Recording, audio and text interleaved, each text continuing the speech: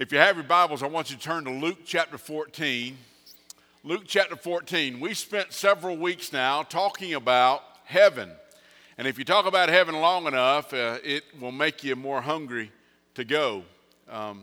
We've talked about it a lot. Some of you have talked about it in your homes. You've shared that with me and come back with questions and all those things. It's glorious to talk about. And next week, I'm going to close out the portion of the reality of eternity on heaven by answering some questions that people often ask and that we haven't touched on yet. And I love talking about it. But I want to give you some grim news today, to be honest with you. I don't like talking about it, but I must be honest with you. All are welcome to go to heaven, but most won't. People get so caught up in this life and in their way, and sometimes in the uncertainties of an unseen God, the questions that seem to plague them, the questioning of the validity of eternal life, what really happens after this. I read an article this week where scientists had studied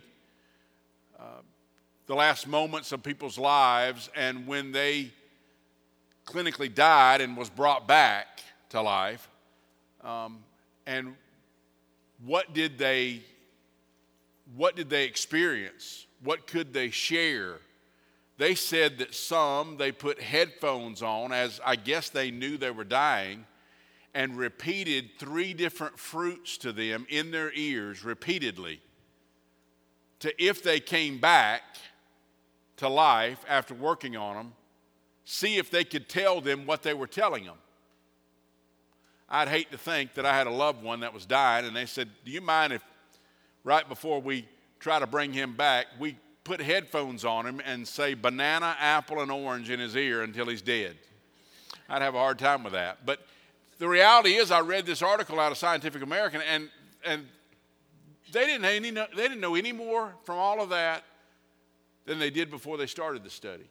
They really had no idea what went on from that point. And the reality is, there's a lot in this life that we may question. And because of that, many people will miss the opportunity to even spend eternity in heaven and to have the opportunity to have a relationship with the Lord.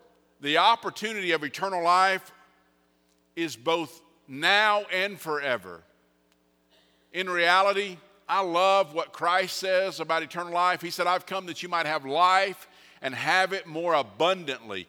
He's not just talking about forever, folks. He's talking about right now, that there's a difference that happens in your life when you give your heart and life to the Lord Jesus Christ. When you surrender your ways and say, God, I need you to take over. That opportunity of eternal life while on earth is better and more free and more vibrant and more meaningful than anything else you can have outside of Christ in this life. And Satan robs you when he leads you to put off making a decision to follow Christ. When he talks you into putting off surrendering your life to Christ. He robs you of that. But I want to be clear about something. God wants you to have not only be in relationship with him, but to have a steadfast relationship with him. Here in this life, enjoying the glories of walking with God, and to be with him in glory. And we have that opportunity. The invitation is open to all who are willing to come, period. It's open to all. Christ came to share that message, and he shares it again and again, and he shares it clearly. He shared it in a way that we could understand it. He shared it in a way that we could grasp it. And he does it in the passage that we're to look at this morning. He makes it abundantly clear. And I just want to take a few minutes to just reiterate some things that you'll see in Luke 14. We're talking about the reality of eternity, and we're going to look in a couple of weeks at the reality of hell. And we're going to look at that for a few weeks together. But before we do, I want you to know this morning, you don't have to go to hell. You don't have to go to hell. I want you to know that you can go to heaven for sure. But I also want you to know that if you do not make a decision for Christ in this life, you have made a decision. If I'm in a hurry and I'm approaching a yellow light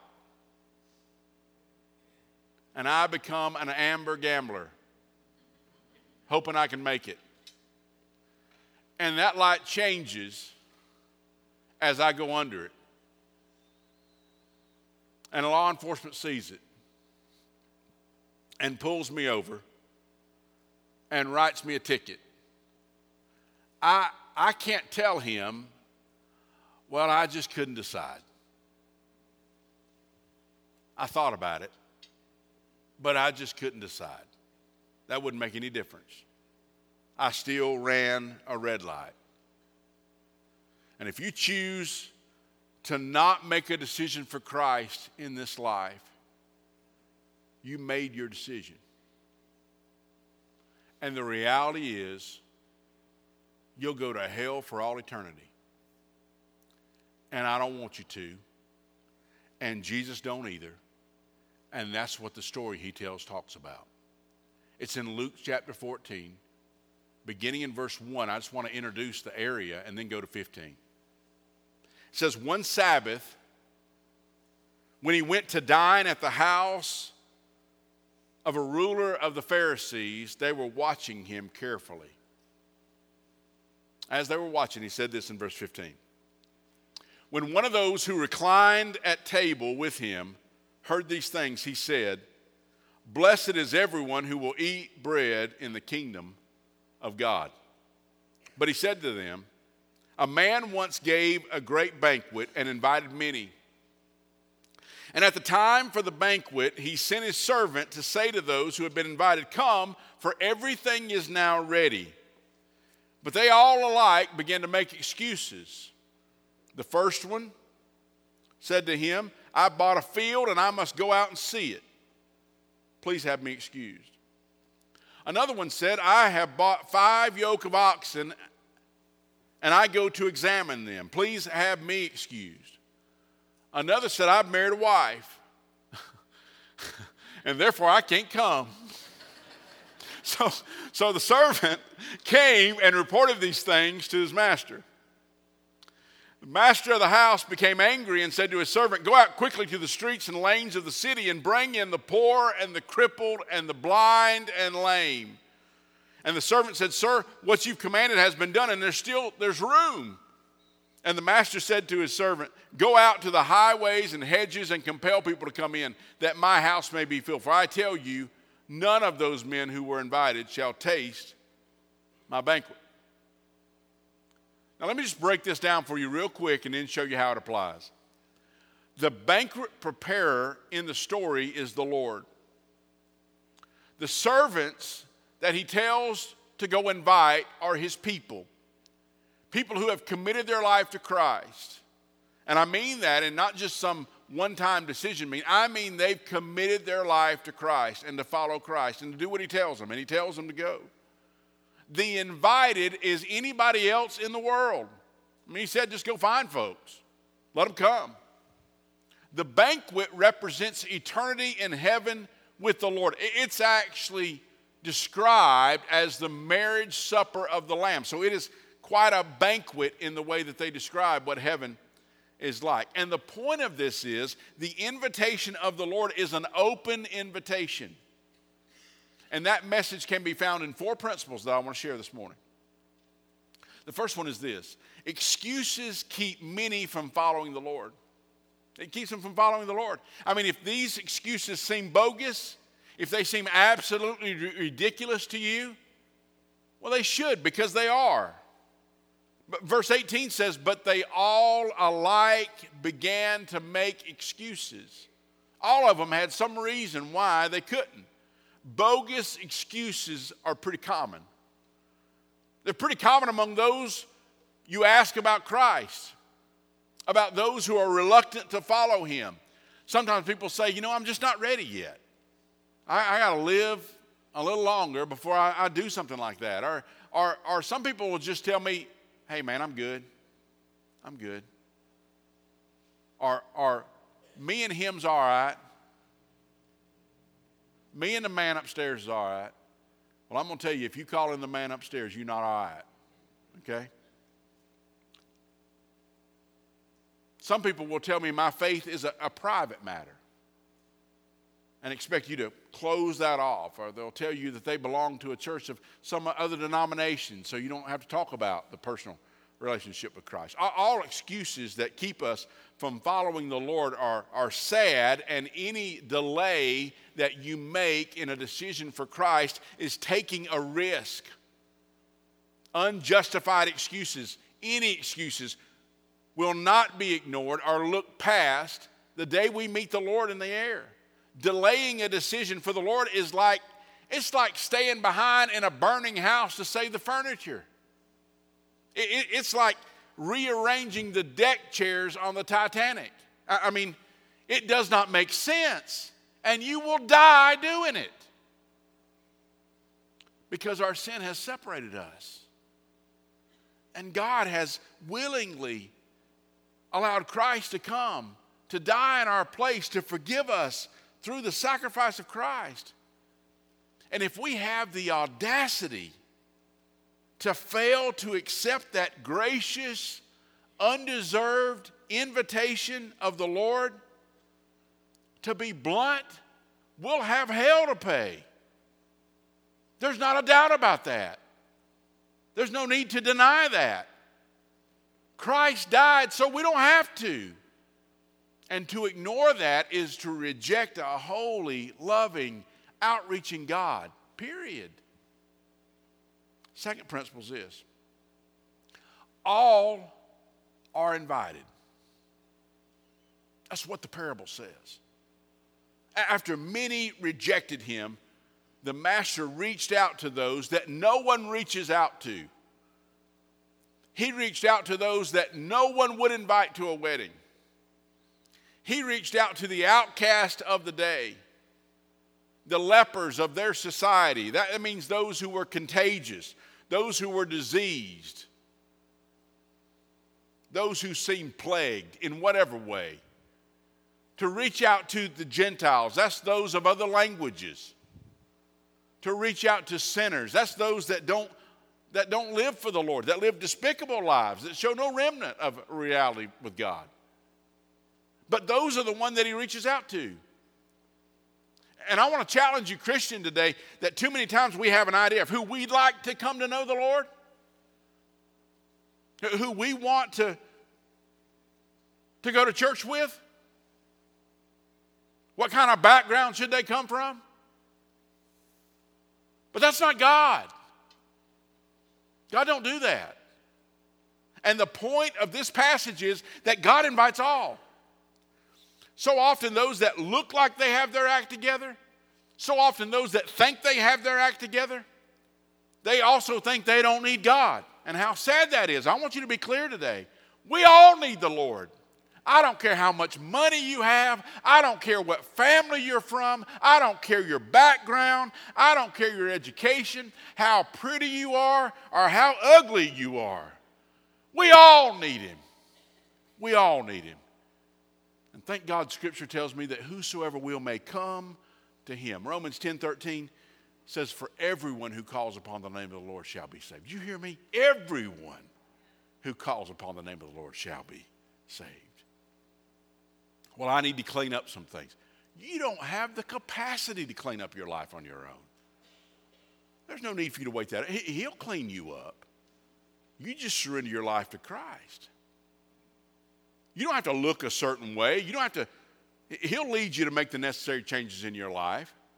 Don't wait until you get your problems straightened out and your life together and your habits taken care of, because you'll never get those things straight outside of Christ. And you may struggle with them after you receive Christ, to be honest with you. But the church of Jesus Christ is a bunch of people that God has committed to follow him, and we are all imperfect. And we pick each other up when we got to pick each other up, and we carry each other when we got to carry each other. And it's a mutual business that goes on in the body of Christ. He's a problem fixer. He's a life mender. He's a habit breaker. And don't you let anybody else tell you that you're not invited to come to him. Because you can come as you are, and he'll save you and he'll change you. Don't let your petty theological questions come in the way. While you're arguing about superficiality stuff, you can slip away from this life without Christ. Come to Christ, and when you come to Christ, a lot of your questions will be answered, and a lot of them really won't matter anymore, quite honestly. I have people tell me sometimes when I go to heaven, you know what I'm going to ask? No, you're not. No, you're not. You're going to be caught up so much in the absolute glory of God that's unlike anything in this life. I promise you, you'll be overwhelmed. He'll guide you through the unanswered questions in your life. The greatest thing about the banquet of the Lord, one I'm so glad I can say, is all are invited to come. All are invited. Third thing is this. This is the reason why I'm the way I am. God is insistent in his invitation. He says, compel them to come in. That's in verse 23. Now, when he says that, he's not talking about forcing people to come to the Lord. We can't do that. That don't work. That don't work. People have to make their own decisions. And to try to do that is wrong. But I'll tell you what he is saying. He's saying insist. Tell those that don't feel like they can come, not only can they come, but they've been invited to come. Some won't feel worthy, and they're right, they're not worthy. None of us are worthy, quite honestly. But thank God we're all invited. And so some will take that opportunity, and some won't. But let it never be from the neglect of the believer caring. Charles Spurgeon, wonderful preacher of the 1800s, he said this. He said, if sinners be damned, at least let them leap to hell over our bodies. And if they perish, let them perish with our arms about their knees. Let no one go there unwarned and unprayed for. Amazingly, some have heard it many times, yet still won't respond. But the Lord says, do everything you can to convince them. Share, insist, convince. Do everything you can. And lastly is this. I hate this part. The invitation's only good for a time.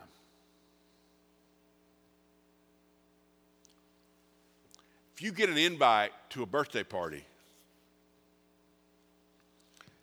and you're supposed to respond to that invitation and you don't respond to that invitation and the birthday party comes and goes and you never dealt with it at all and you don't come, it happened without you. Okay? So the invitation is good for a time, and the day will come when there will be no more invitations. Period. Those who refuse will no longer have the opportunity. When is that day? I don't know, and neither do you. Jesus said in Matthew 24, verse 14, and this gospel of the kingdom will be preached throughout the whole world as a testimony to all nations, and then the end will come. I'll just tell you this. More than ever, the gospel is being presented in practically the entire world. And I'm not saying this today, and I'm not saying this tomorrow, and I'm not saying it's next year. I'm saying I don't know. And I'll promise you this. The end is closer than it's ever been before. It's not time for anybody to waste time. Sinners need to come to Christ. Christians need to be sharing their faith with others. Surely the words of Christ are the most appropriate. When he said in Matthew 13, 32 through 37, he said, concerning the day or the hour, no one knows. Not even the angels in heaven, nor the Son, but only the Father. Be on guard, keep awake, for you don't know when the time will come. It's like a man going on a journey, and when he leaves home and puts his servants in charge, each with his own work, and commands the doorkeeper to stay awake. Therefore, stay awake. For you don't know when the master of the house will come, in the evening or at midnight or when the rooster crows or in the morning, lest he come suddenly and find you asleep. And what I say to you, I say to all, stay awake. Stay awake. Don't be foolish, invited one, because the invitation is open and the time is drawing near. If you want to know more, I'll tell you more about this in coming days, but I'll just tell you this right up front. Hell is agony.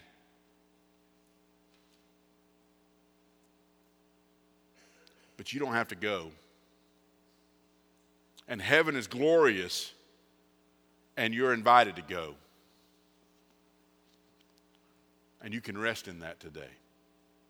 So I just ask you, when you look at your life,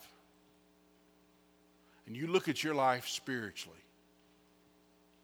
has there ever been a time in your life when you've asked the Lord Jesus to forgive you of your sins, to come into your life, and to change you? A time when you said, dear God, I don't want to do it my way anymore. I want to surrender my life to your way.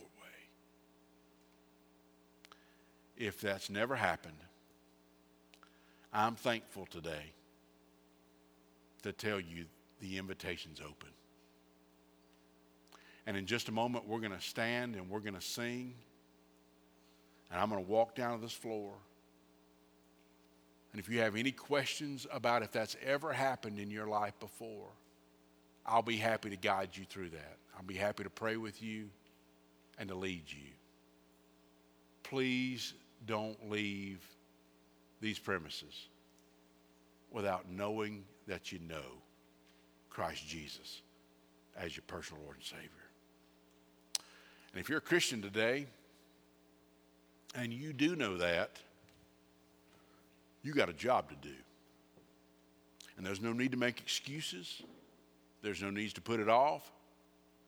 God has strategically placed people in your life that need to hear what I've told you this morning. And it is your job, whether you feel sufficient at it or not, it is your job, as God gave us in the Great Commission, to just go tell. Just tell folks. If your ball team won yesterday, you told somebody. You know? If you go get a new car, you get out of it with a new step in your step. When something new happens in your life and something changes you, you want other folks to know. I'm telling you, if you know the Lord Jesus is the greatest thing that's ever happened to you, and you need to tell others. Maybe there's stuff in your life that you need to deal with. Maybe you made a private decision for the Lord and you've never made it public.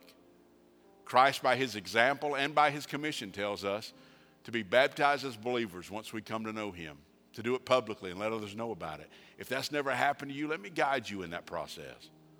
Maybe God's drawing you into this fellowship, want to be a part of this church. We'd love to help you with that. You come. We'll guide you in that. I don't have a clue how God has spoke to you. Know what he said to me. I don't have a clue what he said to you. But I know you'll never be satisfied until you follow exactly what he'd have you to do. Lord Jesus, I love you. Thank you for our time together. Thank you, Lord, for the message that Christ gives us so clearly, Father. Just help us to respond in obedience to you today. Oh, God, I pray. In Jesus' name, amen.